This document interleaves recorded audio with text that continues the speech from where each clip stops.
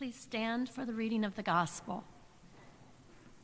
The scripture reading for today is from the gospel according to Matthew, chapter 18, beginning with the 15th verse. If another member of the church sins against you, go and point out the fault when the two of you are alone. If the member listens to you, you have regained that one. But if you are not listened to, take one or two others along with you, so that every word may be confirmed by the evidence of 2 or 3 witnesses. If the member refuses to listen to them, tell it to the church. And if the offender refuses to listen even to the church, let such a one be to you as a Gentile and a tax collector. Truly I tell you, whatever you bind on earth will be bound in heaven, and whatever you loose on earth will be loosed in heaven. Again, truly I tell you, if 2 of you agree on earth about anything you ask, it will be done for you by my Father in heaven. For where 2 or 3 are gathered in my name, I am there among them. This is the gospel of our Lord. Praise to you, O Christ.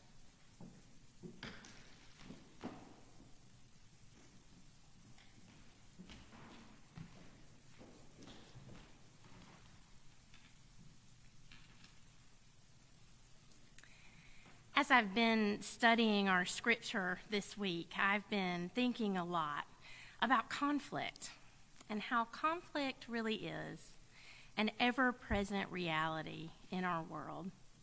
When we think of our communities, our friends and our family and even our church, we like to think of ourselves as one big happy family living in perfect harmony. But that isn't really our reality, though, is it? If we're honest, we'll admit that we experience conflict in community all the time.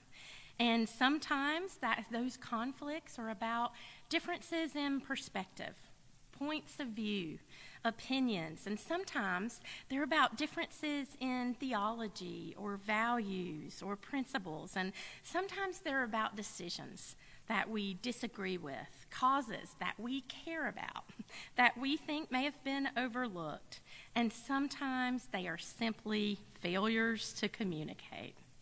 No matter the why, conflicts happen, and they separate us, and they polarize us, and they pit us against each other. It's a part of our humanness. It's a part of our sin nature, and the world just reinforces it. In this conflictedness, we invariably injure one another. I've heard it said about community that we're all like a bunch of porcupines huddled together on a cold winter night. And the colder it gets, the more we huddle together for warmth. But then the closer that we get to one another, the more we hurt each other with our sharp quills. Then we not only have disagreement and unrest, but we have pain and brokenness. And these injuries, they harm our relationships and they fracture our communities and they place us in great need of forgiveness. To forgive, to be forgiven, especially in the church. Sometimes we ignore this need. We pretend it doesn't exist. We don't want to deal with it. We're not even quite sure how to deal with it. It seems too difficult or too uncomfortable or too much of a risk, so we just sweep it right under the carpet, put it on that back shelf for another day, or we internalize it. And if we're honest, we'll admit that we've all been wounded by our communities. We all have anger and we have pain about what's been done to us, what's been taken from us, and we are human. So we naturally blame others, ourselves, even God, for what happens to us.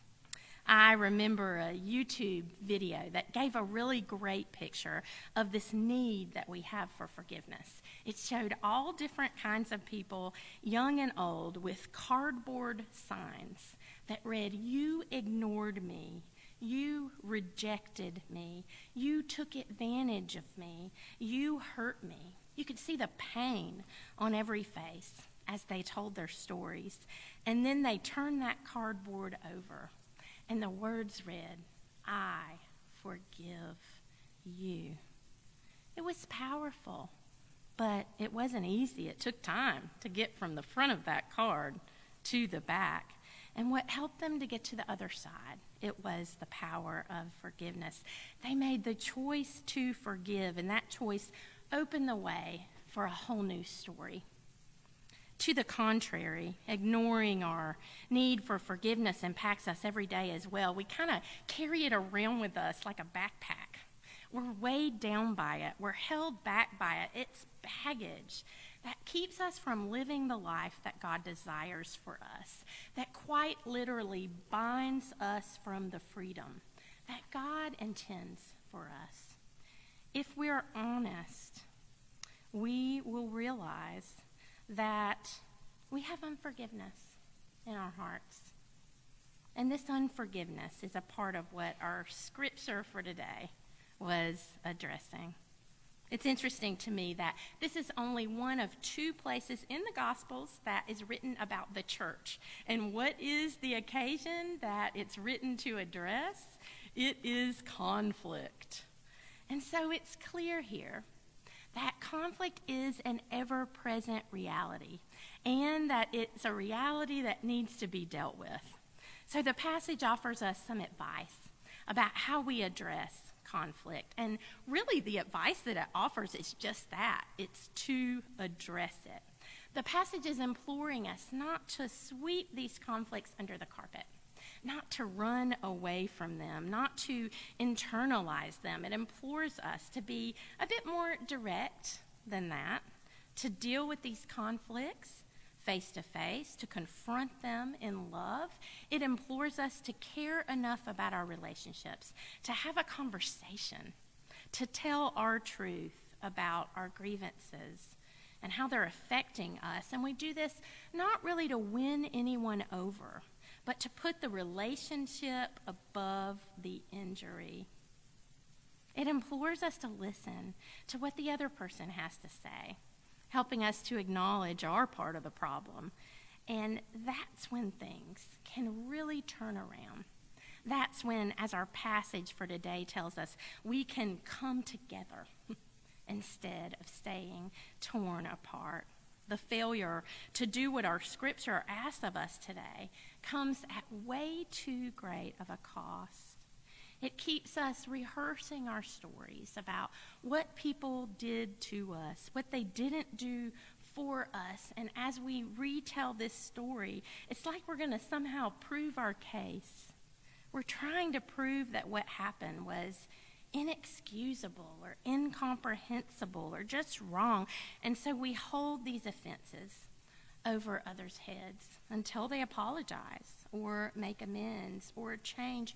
And the problem with this, friends, is that may never happen. The person or persons may not even know they did anything to offend us. They may know what they did, but they may not care. They may never admit that they are wrong. They may never ask forgiveness. They may never try to do better. The reality is we don't have control over how they will respond. But that doesn't mean that we shouldn't try. The burden of forgiveness, it is not on them, those who have wronged us. It's really on us. It's on you and me. We can forgive even if we aren't forgiven. Forgiveness is a choice that we make for ourselves, for our well-being, and it's a choice we make to do our part towards creating healthier relationships and communities. I'm reminded that conflicts create wounds that not only affect individuals, but they affect communities in the body of Christ. What happens to each of us? It happens to all of us. We bear our wounds collectively. Unaddressed conflicts, unhealed wounds, unforgiveness. They not only fracture the part, but they fracture the whole. But spiritually, Forgiveness provides us with the healing and the peace that we are all longing for. And this work, it isn't something that we have to do alone. It doesn't have to intimidate us quite so much. It's a work that God does in us. And this passage reminds us about not only being in agreement with each other, but also being in agreement with God, where 2 or 3 are gathered. The first step of forgiveness, it's ours to take, but God takes it from there. And this is the way that God works to transform lives. It's the way God works to transform communities. We can forgive. We can have peace. We can be reconciled to God and to others. And it's a beautiful thing when through the power of forgiveness, we're all able to walk into a new story together.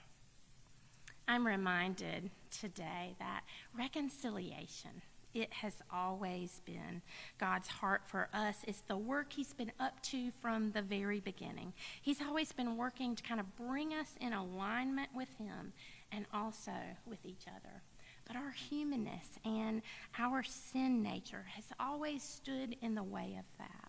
He provided a way for us to overcome that sin through Jesus so that we might be brought back into right relationship with God, so that we might live out that right relationship with others, so that we might pursue a whole new reconciled life together, so that we might live like we've been made new friends. This is God's purpose for us. This is the way that it's accomplished. It's through forgiveness. Forgiveness is what helps us to get to the other side of that card, to live out a new story together. And just like in so many of the other gospel stories, it's how we get to experience just a small glimpse of the kingdom of heaven here on earth. When I consider my own journey with forgiveness, what I've learned is forgiveness isn't easy. And it can take time. You can't force it. You have to be patient with the process, but the process sure goes a lot easier if we don't try to do it by ourselves. If we at least engage the conversation, if we care enough to confront, if we share with our brothers and sisters in Christ not only how we're feeling, but also how important our relationship with them is to us. How much we want to work towards peace and harmony instead of having that enmity between us. It's so much easier when we depend on God to empower this work, to agree with it, and then collectively, the reward of this work is not just peace and harmony, friends, it is freedom. It's freedom from being weighed down by the pain of unforgiveness, suddenly not being bound but being loosed. It's realizing that the story doesn't matter anymore. It doesn't need to be told and retold. It doesn't need to have power over us. It doesn't need to hold us back from living this whole new reconciled life in Christ, from fulfilling God's purposes for us as individuals and as a community. When we've really forgiven, our disdain turns into love, and we can offer compassion and mercy and grace to others. The process is complete in us, and this work isn't something we did. It's the work of God in us. It's the power of forgiveness, and it opens the path for a whole new story for each of us and for all of us. In the name of the Father, and the Son, and the Holy Spirit. Amen.